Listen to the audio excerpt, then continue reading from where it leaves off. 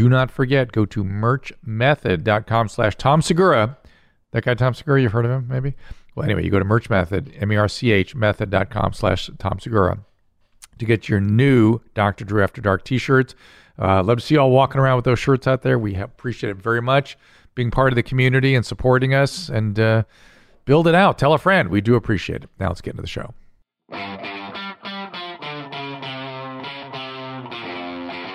Hi, I'm Dr. Drew, and this is Dr. Drew After Dark. Please be advised that Dr. Drew After Dark may contain sexually oriented content and be unsuitable for young children.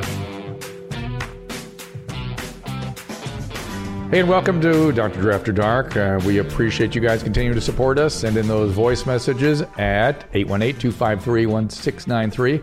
And, of course, the emails at drdrewafterdark, DRDREW After Dark, at gmail.com. And give us also your suggestions, who you'd like to book on the show, you'd like to see me talk to, what kinds of, if there's other people, who else's wives, Bert Kreischer's wife, probably coming up, Nadav, or she already been aired? No. She's coming up. Or actually, she would have already been out by the time we record this. Well, give me more suggestions nonetheless. Today, it's a great privilege to have Maz Jobrani in here. Hey, man, how are you? How are you? Good to see you. Good to see you, too. Yeah. Ooh, applause from back in the peanut gallery. This is fantastic. The sound booth likes me. So, are you living out here now? Yeah, I live in LA, yeah. Is that where you're from? I was born in Iran, and then I grew up in Northern California and moved down to LA in end of 93 to start a PhD program in political science at UCLA. Wow. And I dropped out the first year. Where'd you get your undergraduate from? UC Berkeley. So, crazy. Yeah, it was poli-sci and Italian. Yeah. And what was the discipline going to be? What were you interested in? Well, again, having immigrant parents, at a young age, like in 9 or 10, I fell in love with what Eddie Murphy was doing. I wanted to be Eddie Murphy. Right. And I started doing plays in school, and I loved doing plays, and I loved being on stage. But my immigrant parents, Oh, I see. No, lawyer, doctor, or engineer, right? Your dad. Yeah. No, cannot. Yeah. I'm telling you, my dad was like, so my mom would say, listen, just be a lawyer and then do the jokes on the side. I thought, how does that work? And, so good. I like that. Yeah, all the time. And then my dad, in all honesty, my dad, at one point he took me on a serious walk. He's like, son, I have some bad news to break for you. I said, what is it? He goes, to break for you. Yeah. Not to break bad news, yeah. But to break for you. He's like, you cannot be in Hollywood. We are not Jewish. I was like, what? He wasn't anti-Semitic, but he honestly thought he had to be Jewish. It's so funny. I was like, Dad, I just want to be a comedian. And so anyway, that's why I went that route. Now, do you live across the bridge? Is that where all the Iranian... You mean in Northern California? Yeah. Yeah, it was in Marin. So yeah. That's where all the Iranians live. Well, what's interesting is there was a handful of Iranians. When I moved, we came at right before the revolution, late 78. Yeah. And I always tell this story. I go, nobody knew the revolution was going to happen. Which is weird to me, that this massive change occurred without people knowing Because I think people thought that the Shah was going to squash it again the way he had maybe in the past. So my father was on business in New York. And he sent for my mom to bring me and my sister just for our 2-week winter break. And I always say we came for 2 weeks and we stayed for 40 years. Yeah. It's crazy. It is crazy. It really is. Was it upsetting to you at the time? I'm a kid. As a kid, I have young kids now, and I was just talking about this today. Kids are so resilient, as you know. Yeah. So I think for me, what it was, at first when we went to New York, so my father had been a successful businessman in Iran, so he had a lot of money. And when we went to New York to meet him for his business trip, he was staying in a suite at the Plaza Hotel across the street from FAO Schwartz. Oh, boy. So I'm a 6-year-old kid. I'm like, oh my God, the best toy store in the world is across the street. I'm on break. And the other corner is the park. Yeah, the park's the other corner. It's fantastic. So I think for me, I was like, this is, I was having a blast. I was on vacation. We would order strawberries and whipped cream from room service. We would. I went to my favorite color was the color orange. Yeah. Because in Iran, Canada Dry used to make a orange Fanta type drink. Yeah. So kids just loved the color orange. So my mom didn't go for the Faygo. No Faygo. No, just the orange. And we went to Macy's, and they had a Snoopy ski hat, scarves, and gloves. This is middle of the winter in New York. Yeah. And they were orange and white striped, and I fell in love with that. So I'm getting scarves. I'm getting everything. This is the greatest thing ever happened to you. I loved it, and I was when did the axe come down? Yeah, exactly. Well, the axe came. Well, it did, but as a kid, it just was a continual like vacation at first. Oh, really? Because we were in New York for a while, and then things were getting worse in Iran. I have no idea really what's going on, right? I mean, whatever. Ted Koppel was somebody would be on the news, but I didn't know what that was about. Yeah. And then we moved. Then we tried to settle in New York, and it was so cold that my mom said, "No, let's get out of here." And we've got to remind ourselves that it's not like now when you can look on the internet what's going on in Iran. You would get the 5-minute nightly news report, and that's it. That's it. And I'm guessing my parents, even to this day, there's a lot of older Iranians who are like, when we go back, when we go back to home in our Iran, I'm like, it's been 40 years, man. You're in America. It's like, learn the language, It's just, so you run into that a lot. And we just kept going. We went to Reno where my dad had a friend, and it was funny because my dad liked to gamble. So we'd be at the MGM Grand, and then my mom would be like, your father's thinking about buying the hotel. He was trying to buy hotels. Whoa. Yeah, it was crazy.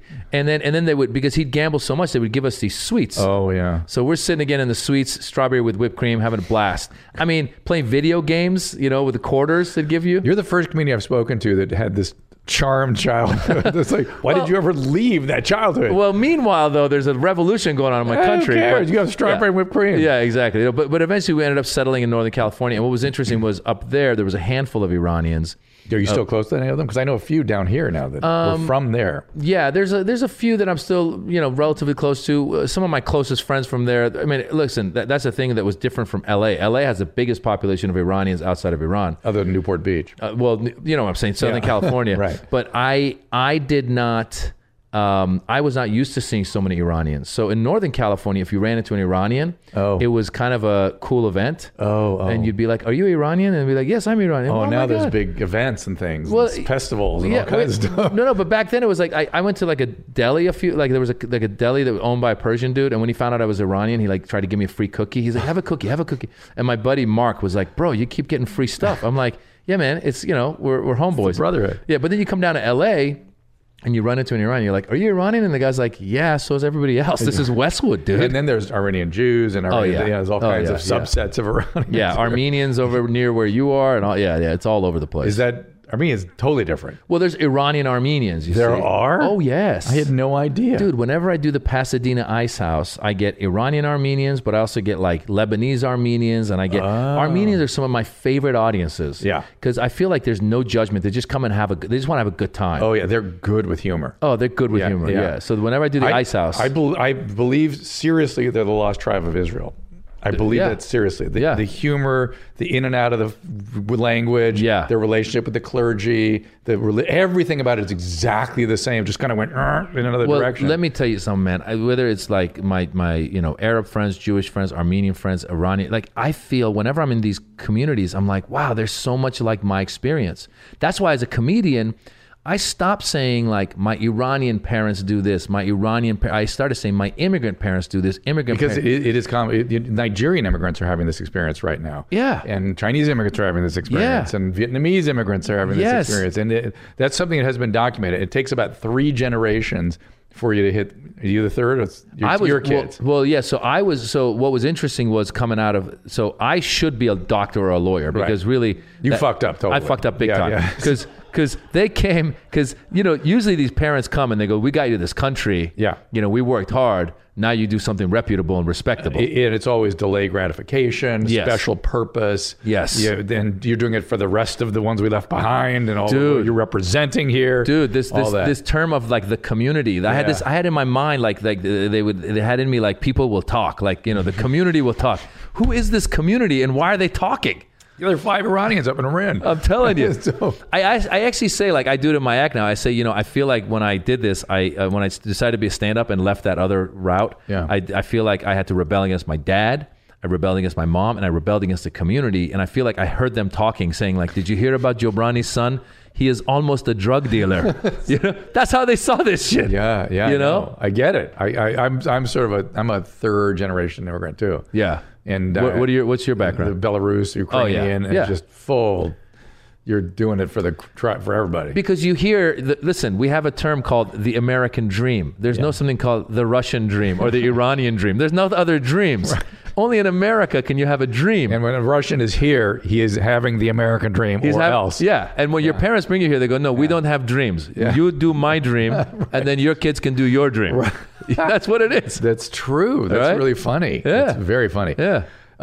Was there a trauma growing up or anything? My trauma, I think like a lot of my stuff was, first of all, I love psychology. I studied political science, but if I could go back to college, I would definitely study psychology because I love looking at stuff and going, why do I do that? Well, there's a relationship between political science and psychology too, right? Absolutely. I know a lot of political scientists don't like to look at that, but it's there. You can't ignore it. No, absolutely. And I think, and also there's a relationship between stand-up comedy and psychology. For sure. I mean, I say this on stage and I go, this happened because when I was in the 4th grade, there was the hostage crisis was happening. And back then they would call you a fucking Iranian.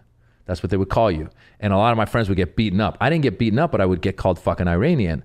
And I remember there was these, I was in the 4th grade, there was these 6th graders, they would call you fucking Iranian. And then one day, these kids stole my pedals from my bike. And I don't know why, they just took the pedals. And there was this black kid, and I've turned this into the act. There was a black kid in the 5th grade. And he kind of like talked to me and like helped me deal with it.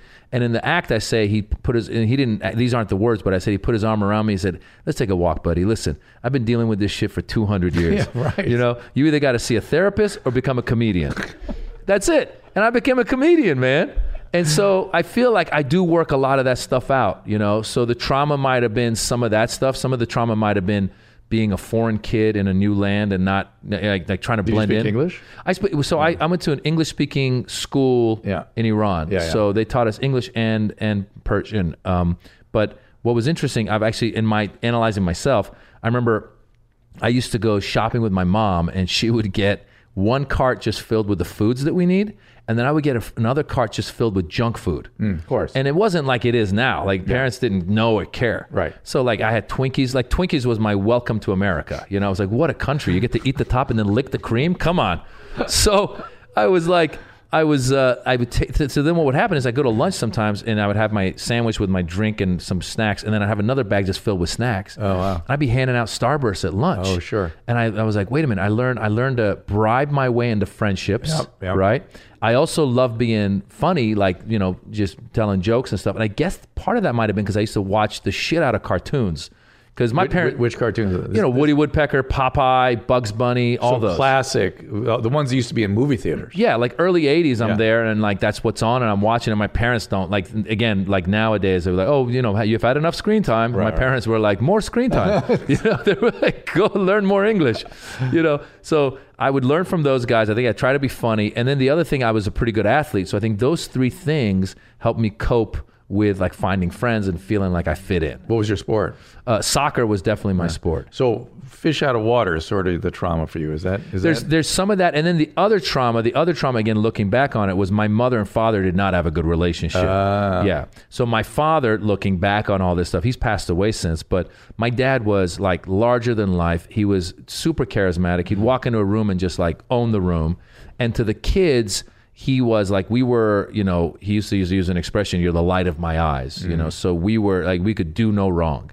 And he was super generous with us. And he would like, again, he reminds me of the character, the Michael Corleone, the Vito Corleone character in Godfather, the actual Godfather. The Godfather, yeah. Because people would come to my dad with their problems and he would help them. Like they'd be like, I don't have any money. My dad would here's $10,000. Don't worry, pay me back whenever you want. Ooh. That's and I thought at first it was just stories he was telling until friends of his would tell me later. They'd be like, if it weren't for your father, I couldn't have left Iran. Like when he died, a whole bunch, they would show up. People were telling me stories here and there. So he was super generous, and I think that helped me learn to be generous in my life. So that's the Starbursts. That's the Starburst, exactly. He had cash, I had Starburst. You know what I'm saying? But on the other hand, like with my mom, not the Twinkies. Twinkies weren't going anywhere. Well, that was also, by the way, that's the addiction side, right? Because he would drink and he was a functioning alcoholic. Well, the other thing that you as you were describing him, I thought, Iranian alcoholic, opium. Yes, and that came into play at like a lot of opium smoking. Oh in the yeah, Iranian population. and it was started less that time. Yeah, so it used to be just like for social, and then it became more. But if he's got the gene, that will get into the relationship with mom, and that might be what you didn't know at the time, but that might have been the whole thing. Absolutely, there was a lot of that stuff, and so big hookahs with the opium going. Oh yeah, well the thing they do is they would get these like little, this little a grill, and then they would get the opium is like this brown. Like it looks like a Rolo. It looks like a Rolo kind of. Yeah. And they would put it on this like weird looking pipe with a ceramic pipe, and then they would light it with charcoal and they would smoke it. Yeah. And we would see it as kids. No, there was a end of evening social activity. We're going to chill. Yeah. Yeah, it was like the joint. We have joints. Yeah. They had opium. Yeah. That should be the name of the book. I never found out where they got it. There must have been a really close community, sort of source. Obviously in Iran, they got it from Afghanistan. But I'm guessing, I think they would just bring it and they would find ways to... It's always around. It's interesting. But the domestic abuse and stuff, every Iranian situation I've seen where there's domestic abuse, opium always figures into it. I'm sure. They're irritable. They're coming off during the day. Yes. They don't realize it, and they take it out of them. Yeah, absolutely. And my father, my father's story was interesting because he was the oldest son in a big family, and his father died at a young age. And I think his father had both alcohol problems as well as gambling problems. So my dad, and again, in our culture, you're the man of the house. So my dad became the man of the house at a young age. So he was the oldest son? He was the oldest son. Yeah. So I think a lot of pressure was put on him. And I think the way he used to cope with it back in the day was like, he's in Iran now. Like he was from northern Iran, this place called Tabriz, and he went to Tehran and started working, then brought his family there, and then became successful and provided for everybody. And so I think that the way he would, let loose is be drinking with his buddies. I remember as a kid, like when I was in, junior high school, he'd have his buddies over and they would get those vodka bottles with the handle, the big ones that have the handle. And they would just have one of those out and they would have like Persian food and they would sit there for like 4 or 5 hours just drinking, sipping throughout the day and just telling old stories. We come and go and they're still there and they're having a good time, as you said, and probably later that night, probably upset at my mom or whatever it is. And they would fight and, like hear my dad hitting my mom. Oh, hitting. Yeah. Okay. So that's traumatic. Yeah, it was traumatic. Definitely. Yeah. I remember being a kid and it would affect me in a very, like I think when you see that in life, you either emulate it or you go the exact opposite. I hate any kind of violence, even like whether it's physical one-on-one or if it's war. How do you make that switch? Any sense of what the magic is of that moment? Because it really happens one way or the other. I think for me it was a lot of like, I love my father, but my mom, like, I was spending time with her and she probably taught me early, like, you got to respect women, never hit a woman. Like she probably said that kind of stuff. She set it up. Yeah. And so I remember I would like, if I upset my mom, she would give me the silent treatment. I mean, you may as well have just put an arrow through my heart. I mean, and I think about that now, like that's almost child abuse now. Cause I was like 5 years old, be like, Mom, she's like ignoring me. I'm like, Mom, like I was like, it was terrible, but we actually do that as a stress inducing experiment for kids. It's called a still face. Yeah. Where the mom just has a still face. Yeah. We see what the kids do for like a minute. Yeah. And then restore it. Yeah. No. She would. So now, by the way, she would hit us sometimes, but like, it wasn't like mommy dearest, like with an iron or something. Like she used to like, pull our ears or like she would like hit you with like, she'd tweak you. Yeah. A little. Yeah. But my father never hit us. Were you too close to your mom? I think I've always had this, if my father had it with his mother, like if there was anyone that could, besides his kids, the only other person that really had any kind of power over my dad was his mom. And I think with my mom too, I have like such a love and respect for her that I just, We're going to examine, not just yet, gentlemen, but we're going to examine, do you want to do it now? We could wait. I feel Let's wait a minute. Let's wait a minute. I'm going to show you a video of some other Iranian relationship with mom and see if it fits your profile. Yeah. Well, I know, listen, I know some, again, it's a culture, it's almost like the Mediterranean macho culture, like, don't talk about my mother, I'll kill you, I'm not that crazy, but I do love and respect my mom. And there was one time when she fought with my dad and she left when I was like in the 6th or 7th grade. So at young adolescence. And I remember like crying and being sad that my mom's left and all that stuff. So that was another moment in my upbringing. And then the one time I remember, you love both of them, and when they're going at it, it breaks your heart. And then so by the time I was probably later in high school, I must have been like 11th grade or something, and I was exercising, getting bigger, lifting weights. It was the only time I remember where my dad was fighting with my mom and was like coming at her, and I got in the way and grabbed him. He was a pretty big guy. I grabbed him and I was very, calm down. It wasn't like, I'll kill you. It wasn't any of that stuff. Let's bring it down. Yeah. So those were definitely traumatic moments in my youth. What'd you study? Did you stay at UCLA for a while, or did you? So I did poli-sci Cal undergraduate with the Italian. Then I went to UCLA and I did so. When I got in for poli-sci, I was going to get my PhD in political science and be a professor. Did you study Italian history? No, just the language. You just Italian. liked Italian language. Well, when I was an undergrad, this might work as a certain kind of trauma as well. Being Iranian in America, from the moment we got here, was a struggle. Because I say we're one of the only immigrant groups who came to this country, and then suddenly we were the enemies. Right. But we were leaving the country of the mullahs, where we were opposed to who they were. Right. But we come here and the hostage crisis happens. Now they're blaming us for the hostage crisis. Right. Now there's the Iran-Contra. Now there's the movie Not Without My Daughter. So there's all this stuff. So part of me, and also there was no one on TV that I could look up to and be like, oh, that guy's cool. He's saving the day and he's Persian or Middle Eastern. So I started watching all the Italian films, kind of fell in love with this culture of the Italian culture. Interesting. Because it felt close to me.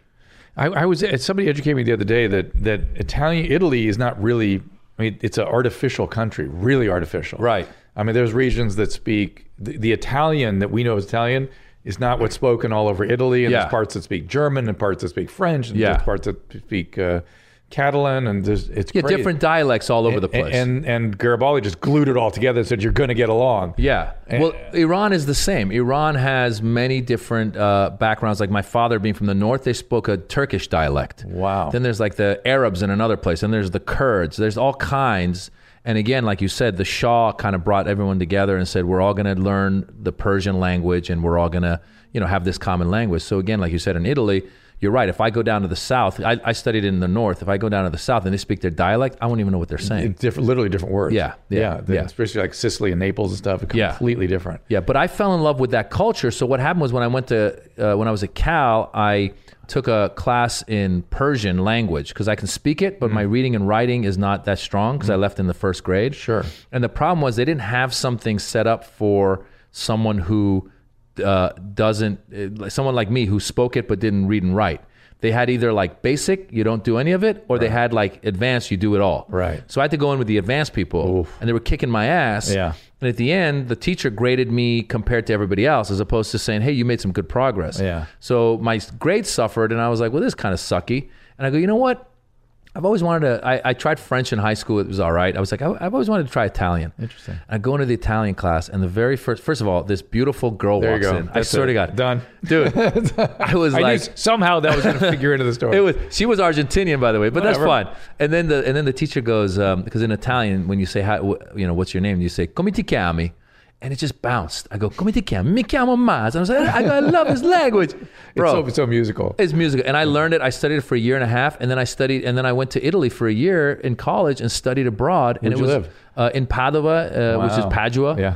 And it was maybe one of the best years of my life. Was comedy figuring into your head at that point, or no? Theater. Theater was. Yeah. So what I did was, I wanted to be Eddie Murphy. Eddie Murphy got into SNL at the age of 19. Yeah. So I said, I'm going to get there before him. Oh. Yeah. When I told my parents that I even wanted to act, they were like, "Oh hell no!"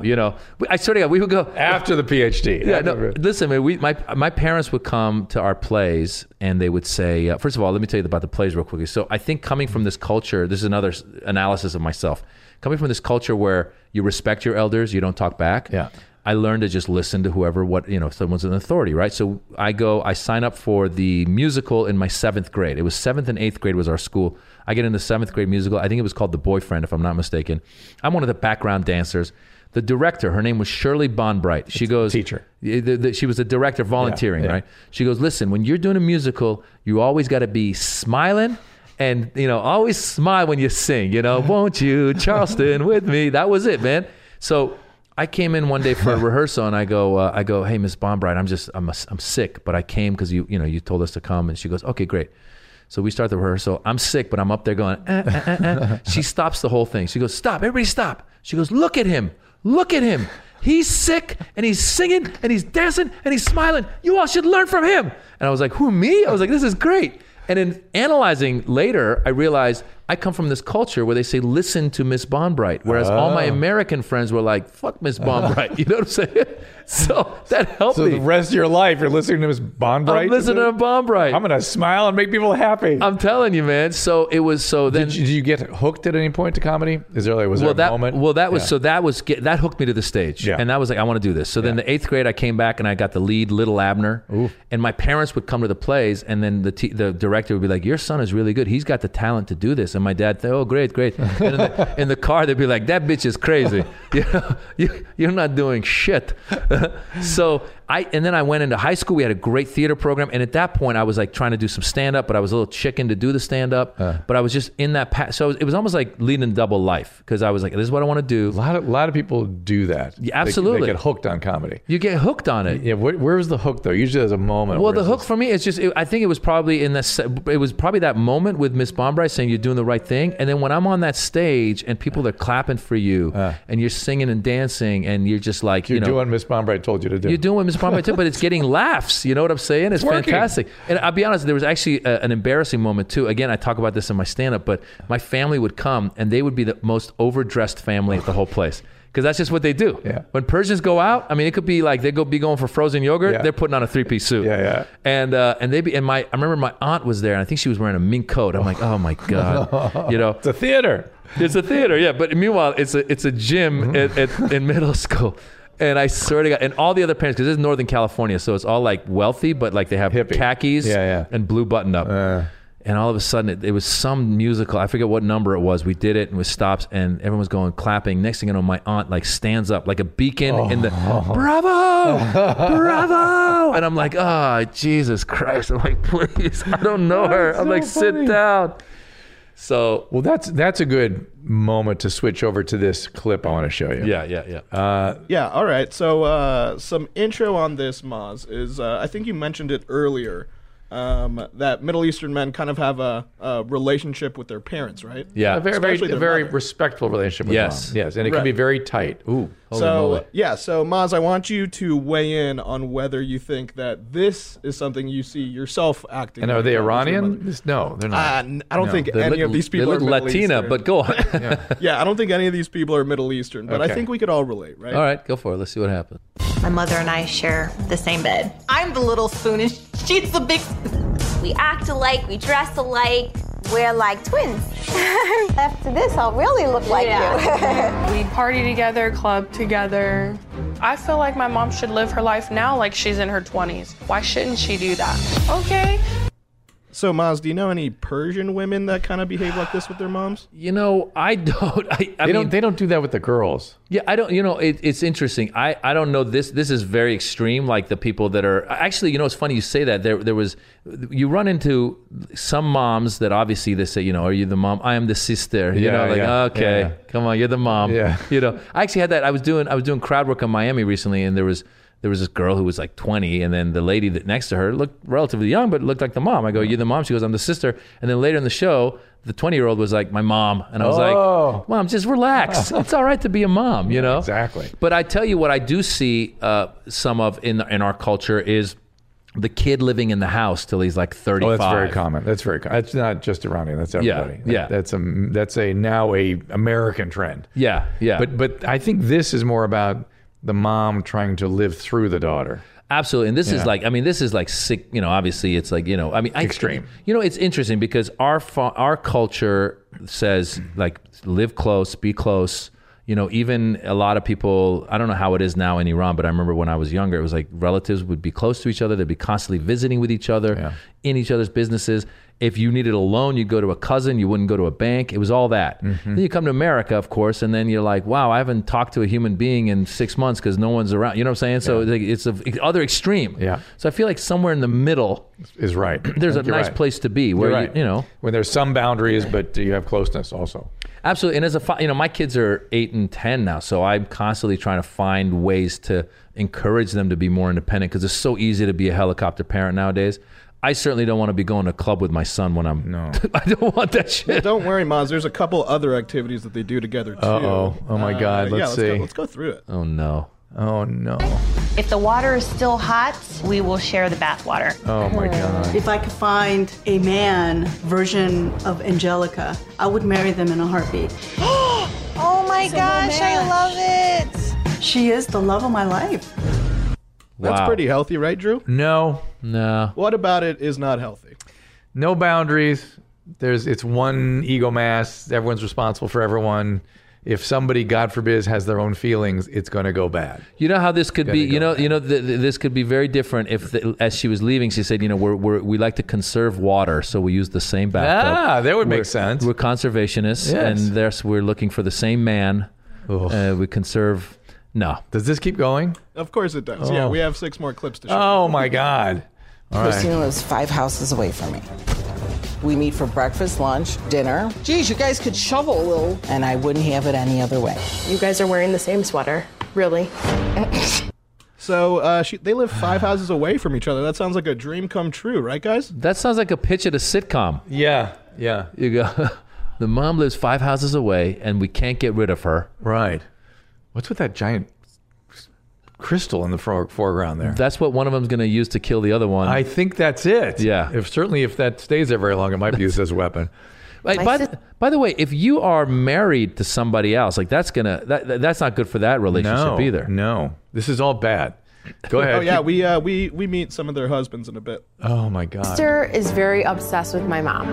And my mom is very obsessed with my sister. You absolutely stalked me. You hired a private investigator to follow me. That's crazy. I have a right to know where you're at. All pretty healthy, right? Very healthy, perfectly normal, perfectly natural. alone time, huh? Angelica made clear early in the relationship about her mother. Sometimes I do feel if Sun Hee wasn't in the picture, maybe things would be a little smoother. I have the strongest influence in her life, and without my blessing, I doubt if she'll take it to the next step with you. What do you think? Is this couple going to make it? No. The mom's name is Sun Hee. He's going to be Sun Who. He's going to be gone. I have this very strong feeling that she's going to have to marry somebody gay. Yes. And this guy's not gay enough. Yeah, I agree with you because he was petting that dog kind of Yeah. like, I could handle this for a little bit. Yeah. You know what would, if he, that whole thing of like, if you can't beat him, join him. If he started like doing the nails with, you know what I'm saying? If he was like, let's go shopping. That's how it's going to work. That's how it's going to work. That's Yeah. exactly right. Yeah. All right. I'm looking at you for guidance. I'm looking at you to say, this is too much. This isn't what should be projected for a mom and a daughter. You don't think anything's wrong with it. You're crazy. Okay. This guy seems like the most normal so far. Not just that guy's the hero. That guy's Yeah. this guy. Thank God for this guy. What's his name? I want to build a little shrine to him. Suge Knight. No. It's over. I mean, with this guy, he's he ain't going to last. He's not going to last. One way or the other. Yeah, no, he's going to put an end to this, or he's out. Yeah. Good for him. Yeah. Wow. I think I spend more time with my mom than my husband. You're just jealous because you can't be part of this. You're right. I'm dying to be hanging out with my mother all day. It really hurts my feelings when I feel like I'm completely out of the loop. Where will I fit in? Like, I don't know where I'm going to fit in. Hold on, I got to pull the nails out of my eyeballs that I just stuck in there. Oh my God. Wow. Those were two interesting ones. The first one with like the Italian guy, whatever that was. Yeah, I yeah. feel like that guy's like, all right, you do you. I'm going to go bang some hookers. Right. Like He could have done easily that. That was that, yeah, right? That was that. Or he's gay, or a little gay, Yeah. or whatever he's into. Whatever he's going to yeah. go do it. Yeah. And Now this one. like, oof. Would you accept my love? Uh-oh. This is not right. What do you want me to do? Give it back? Yeah. It's like your dad. Yeah. It's your dad. When you had a full career coming. Yeah. And This he is said, not sorry, right. Sorry, no, that bitch is crazy. You're going down to UCLA. Give the ring back to Hollywood. You will not marry Hollywood. You know what? I'm wondering though, because obviously this is a and reality you're not Jewish, show. so how's it I'm not possible? it was a reality show. So I'm wondering, obviously that moment was set up. Yes. And I just For wonder sure. like how did that play? Because she is either, or maybe she's that crazy. Maybe she's that crazy. Well, if you're a good producer, what Yeah. you're going to do is you're going to coach that dude up, and the bride's going to catch wind of it some way. Yeah, yeah. But it could be a surprise to her, and Yeah, that's really yeah. your beat, right? Yes, So yes. I think Yeah. it was a surprise to her. Yeah. yeah. So Drew, clearly, I mean, this is a produced reality show. Yeah. But this it's not. isn't It's not. completely true, This is the real deal. Yeah, no, definitely. Suge Knight let me know this is real. How, Oh, yeah. how do people get here, Drew? Like, how does a mother? Oh, you and daughter get here? poor dear sweet people that don't know how sick people can get. You just don't know. Yeah. It's a codependency, isn't it? It's like it's an enmeshment that's called, and then the child gets all kinds of problems as a result. Yeah. Either feeling about fear of being swallowed up in a relationship, or seeking the enmeshment, or getting addicted to sex and other things. Yeah. It's this cycle of consumption and pushing away. It's not good. Yeah. You know, it's interesting. I read an article. I forget what her name was, but there's a lady she's got 3 daughters. One of them is the co-CEO of YouTube. Oh yeah, I heard about this. You hear about that? Yeah, the other one is the founder of 23andMe, and the third one is like a heart surgeon at UCSF. Short article: How to raise successful kids. How to raise successful kids. And one of the things she said was, she goes, at a young age, of course, she said, while we were living in Geneva, so it's a much nicer youth. Right. But she said, I used to let them go at 4 and 5 to go to the corner store to get stuff and come back. Yeah. And she goes, I called them, we call each other by our first name or something. I forget what that part was, but she basically gave them independence from a young age. And then you see these people who feel like they can go do stuff. And there was had required them to do things too. Yeah. There was consequences and required them to earn things, and the genes were pretty good, it seems like. Yeah, absolutely. Yeah, of course. Genes help too. Yeah. So, is there more? We had enough of that. That's it with thank God. Smothered. Thank God. But thank you for bringing that to me. You're welcome. Did I send that to you? No, that was because you caught my eye too. I saw it online somewhere, and I was like, "Oh boy, yeah, it's a great show." Minds think alike. Yeah, we're all very excited to watch it. Now it's time for us to get back to the show. You were about to finish a story that I wrote down: Latino porn. Latino porn. Oh yeah. So I was saying, when you showed me when you showed the mom and the daughter next to each other, they look Latina. I just remember at one point, like when VHS was still out, somebody took a Latino porn, because we didn't have Iranian porn actors in America yet. Oh, I think we have them now. That's racist. Yeah. But I know, talk about tough industry to break into. Like, Dad, I'm going to do Hollywood. No, how about porno? Okay. It's like, no, but someone had taken a Latino porn and dubbed it over with Persian, dubbing. Yeah. But they weren't doing it to be funny. Like, the actors were like speaking Persian, and they were really like, they were like, they had to watch the thing and be like, oh, Majid, oh yes, oh, Fatima, whatever it was. I remember Iranians were happy. They're like, oh, we have a porno, finally. Yeah. So you didn't answer me yet, though. What was your sort of study in political science? So poli-sci, I was going to study. So when I went to get my PhD, I was going to study, basically I was going to study either revolutions or terrorism. Those two things really interested me. Oh, UCLA had a big department with the terrorist stuff, right? Yeah. I used to do jokes about some of that stuff, but before even September 11th, I was just really interested in not just Middle Eastern terrorism. Like, I studied, I was reading about, for example, the Red Brigade in Italy, where they kidnapped the president of Italy in like the late 70s. It was like 78 or 79. His name was Aldo Moro. I mean, imagine they I think they were leftists and they were communists or something, and they basically like killed the guy's security, took him, and then he was missing for several days, and then finally they found him in the back of a trunk. They'd killed the president. Wow. I mean, that to me, it's just like that kind of stuff. When I see it, I go, wow, what gets someone to that point? Yeah. How do people? I just want to understand that stuff. And also, like, for example, like the Olympics, 72 Olympics with the Israeli team. Like, what gets people there? So it was very interesting to me. Even these 19 guys, like I just watched that the Hulu show, the Looming Tower. Did you see that one? I did not see it, but I know of it. And the book is interesting. It just talks about the buildup of Al Qaeda, and just like you sit there and you go, how do these people who were, some of those hijackers were actually educated? They had stuff going on. How about the guys? Where was it? They blew themselves up recently in. Where was it? They were like upper middle class, educated. Yes. It was in Sri Lanka. They're absolutely petting kids on the head. Yeah. They went in and blew them all up. It's crazy, and and now you see it too with like the mass shootings we have. Like sometimes you go when you can't explain it, you go, why did that guy do what he's doing? Well, these are all different things, but some of it now is we don't think enough about the power of belief systems. Yeah, belief systems can motivate people to do a lot of horrible things. Yeah, and we have to be serious about studying that, it seems to me. Absolutely. So I was very interested in that kind of stuff. Yeah. And the irony of it is, fuck it, I'm going to do comedy. I'll do comedy. Well, I continue to be, I love comedy. By the way, when I was at UCLA studying that stuff, I would I went and auditioned for the main stage play at UCLA. It was like their big play. So all the actors from the theater department were auditioning. Your dad must have loved it. Well, my dad, he was in Iran at the point. He went back to Iran. But I went on audition and I got drove the it part. back to Iran. You got out of here. Get out of here. I got the part. So I was doing a play at UCLA and it was so artistic and it was so great and I felt so good and I felt alive again. Oh. So at night I would go do 4 hours of rehearsal. By day I'd go to class and then every time we're in any of our poli-sci classes, it would always come to what's our role as political scientists? And the teachers would say, listen, our role is to come up with a theory, publish or perish, and you go around the world defending it. And if you're lucky, some politician might listen to you and use it for something.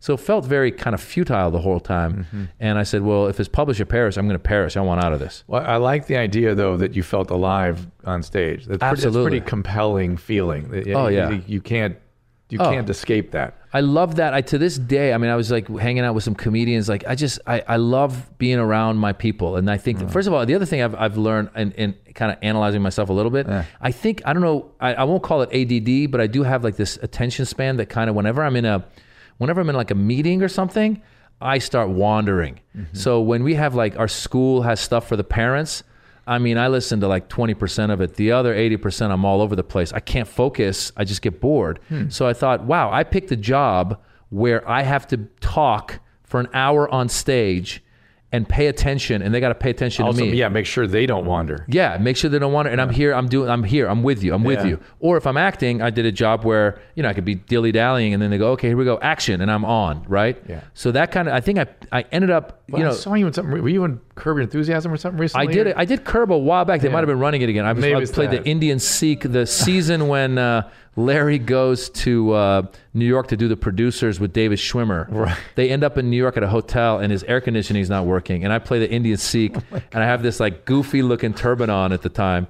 And he doesn't tip me and then he gives me tickets to go to see his play. And so that was that. It was fun. It was a blast. Oh my God, that must be so much. Speaking of being alive, that must be like... Oh, it's the best. Yeah. Improving is so much fun. Especially like in that, like when I did that, I remember I did a take and then I went over to the directors or whoever it was. I go, hey guys, do you remember what I did last time? Because I just want to do it again. And then Jeff Garland was there. He's like, no, just do something different. And I go, I can do something different? Because as an actor, you're supposed to do the same thing over and over. Yeah. He goes, yeah, don't worry about it. We got that one. Do another one. I was like, this is amazing. Yeah. And it's just, you're just creating on the spot. And it's some of the most fun things in the world. Especially with the people you're working with. Oh, it's so great, man. Yeah. So great. Well, speaking of great, we have a bunch of emails and voicemails. Why don't we start with a voicemail, Nadav? Let's try that for starters, just so we can break Maz's hymen here a little bit. No problem. Yes. Coming right up. Hi, Dr. Drew. This is Cody. I have a kind of two-part question for you. Mm-hmm. My friend with benefits that I'm messing around with has ovarian cysts. Mm-hmm. And her doctor said she should probably be on birth control. Mm-hmm. But when she tried that, it completely murders all of her sex drive. Mm-hmm. She's like, this is no fun. So she went off it, and then she had one of them burst about a month ago. So it's pretty much just condoms.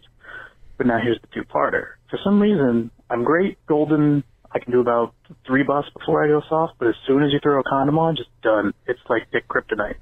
Is there anything I can do about that? And is there any kind of birth control that she can take that won't let her cyst pop, that won't kill her sex drive? See, these are good questions, right? Thanks. I like that.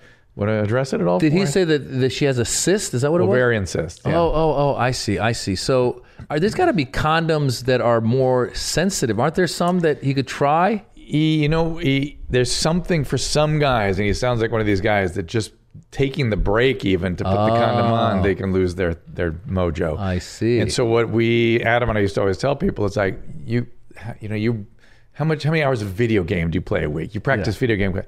This is important. Practice putting a condom on fast. Yeah. And maybe learning to masturbate with it so you get a sense of what it feels like. Yeah. And just practice that. She can tickle your butthole while you're doing it. So she doesn't have to be there. You can do it by yourself. I'm just saying. Whatever. That might help. God, thank God your dad's dead.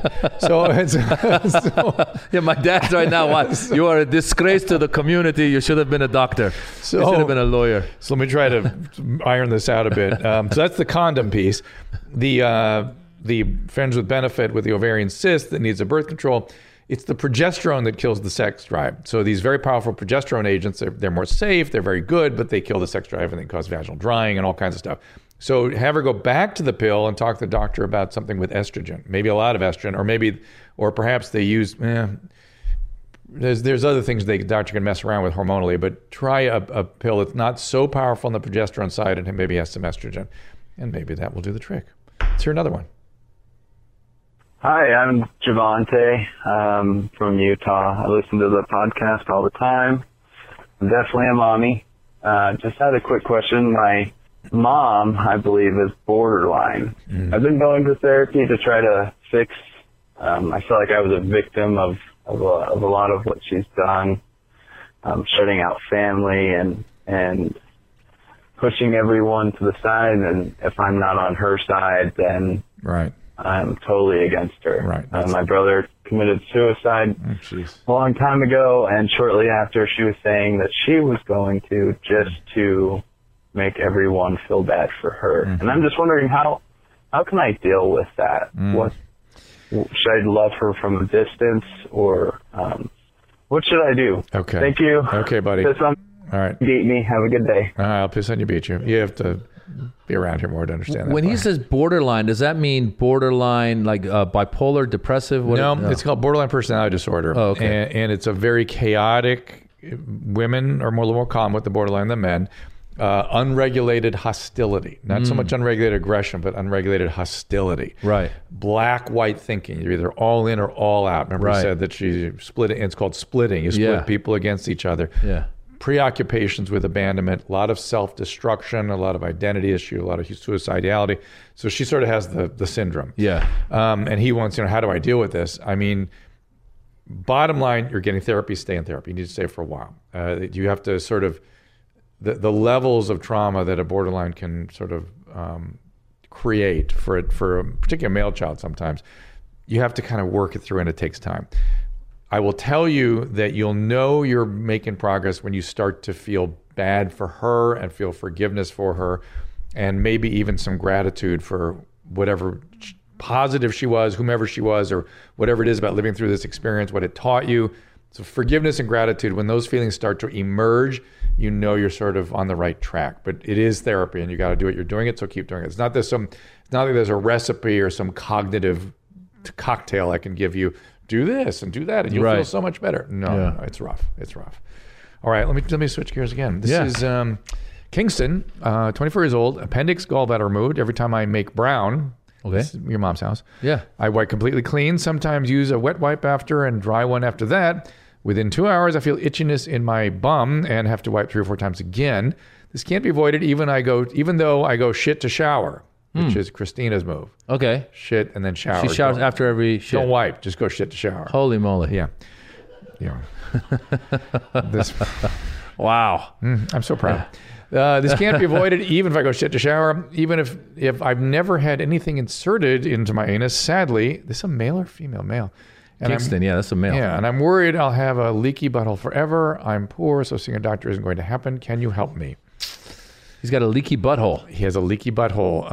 Remember that Rob and Big? Remember that show on MTV? No, I remember Rob and Big. Rob, what's Rob's that does ridiculousness? Rob Deerdeck. Yeah.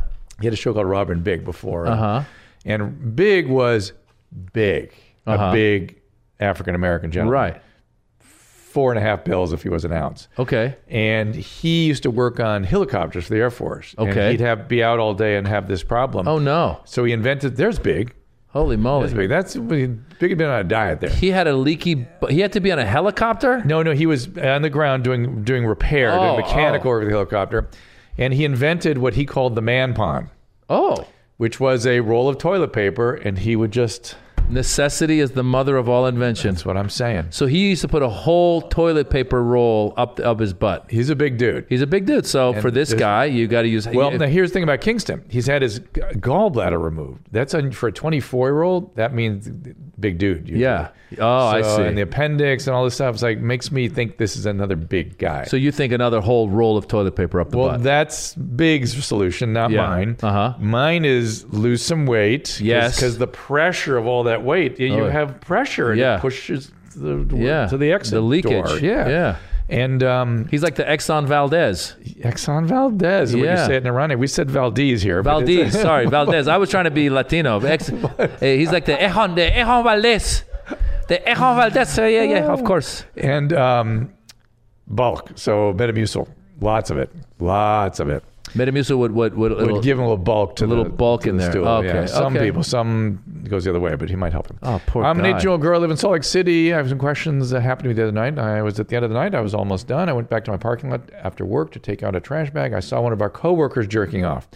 Obviously, I was startled. I just wanted to go away. So I said we would forget about it like it never happened. But now I'm not sure if I should keep it a secret. I think he was embarrassed. I mean, hopefully that's not like his thing. But either way, I don't want to get him fired. This is someone my boyfriend and I are friends with. Hilarious. She hasn't really set it up. Is it about her? Yeah, was she looking at you? Yeah, right. He's into women taking out trash? Right. Like, we work with him every day up till now. I really liked him. I'm mainly confused and don't know how to deal with it. Why was he doing it outside? That's actually being very, very considerate. Not many people go outside and masturbate. I just love how women just cannot get their head around men and their craziness. But by the way, this is Utah. That's like the problem she's got in Utah. Yeah. Like, I mean, this is happening downtown LA right now, every block. But she goes on. She makes actually good sense here. We have a bathroom in the restaurant. There are cameras back there. Literally anyone could have seen him. Did he want to get caught? Which sort of suggests he was into some sort of voyeuristic whatever. I don't know if I should tell my boss or keep it to myself, but I can't act normal to him. I've seen him do this after I've seen him doing the dark arts. So I mean, why is it such a dark art? My favorite email. I mean, masturbation is healthy, I think. Yeah, but doing it in the camera outdoors, bathroom good, camera on where you caught. Who knows? Part of the thrill for this guy maybe, and that's not good. I would give him another chance. Wait, she's 18 years old, by the way, right? Yeah. So this guy could have been 18, 19. They're friends, right? Yeah. You know how it is when you're 18 or 19, you're getting hard-ons every two minutes. Yeah. No, the need to masturbate is perfectly fine. Maybe he did it in the bathroom and was on his way to the car and started masturbating again. Got struck with the I'm just mood. saying. Stop judging. Right. So you and your garbage taking self. You throw that garbage away. You mind your own business. Go ahead, Dr. Drew. So I'm advocating the same. I'm advocating that she give him another break. Yes. See if he can contain himself. And you know, if he starts doing stuff in public, it'll become obvious. You know what I mean? Yeah, it'll be of a course. thing. Men don't do things part time. Yeah. If he comes to work with a trench coat, walk away. Get out of there.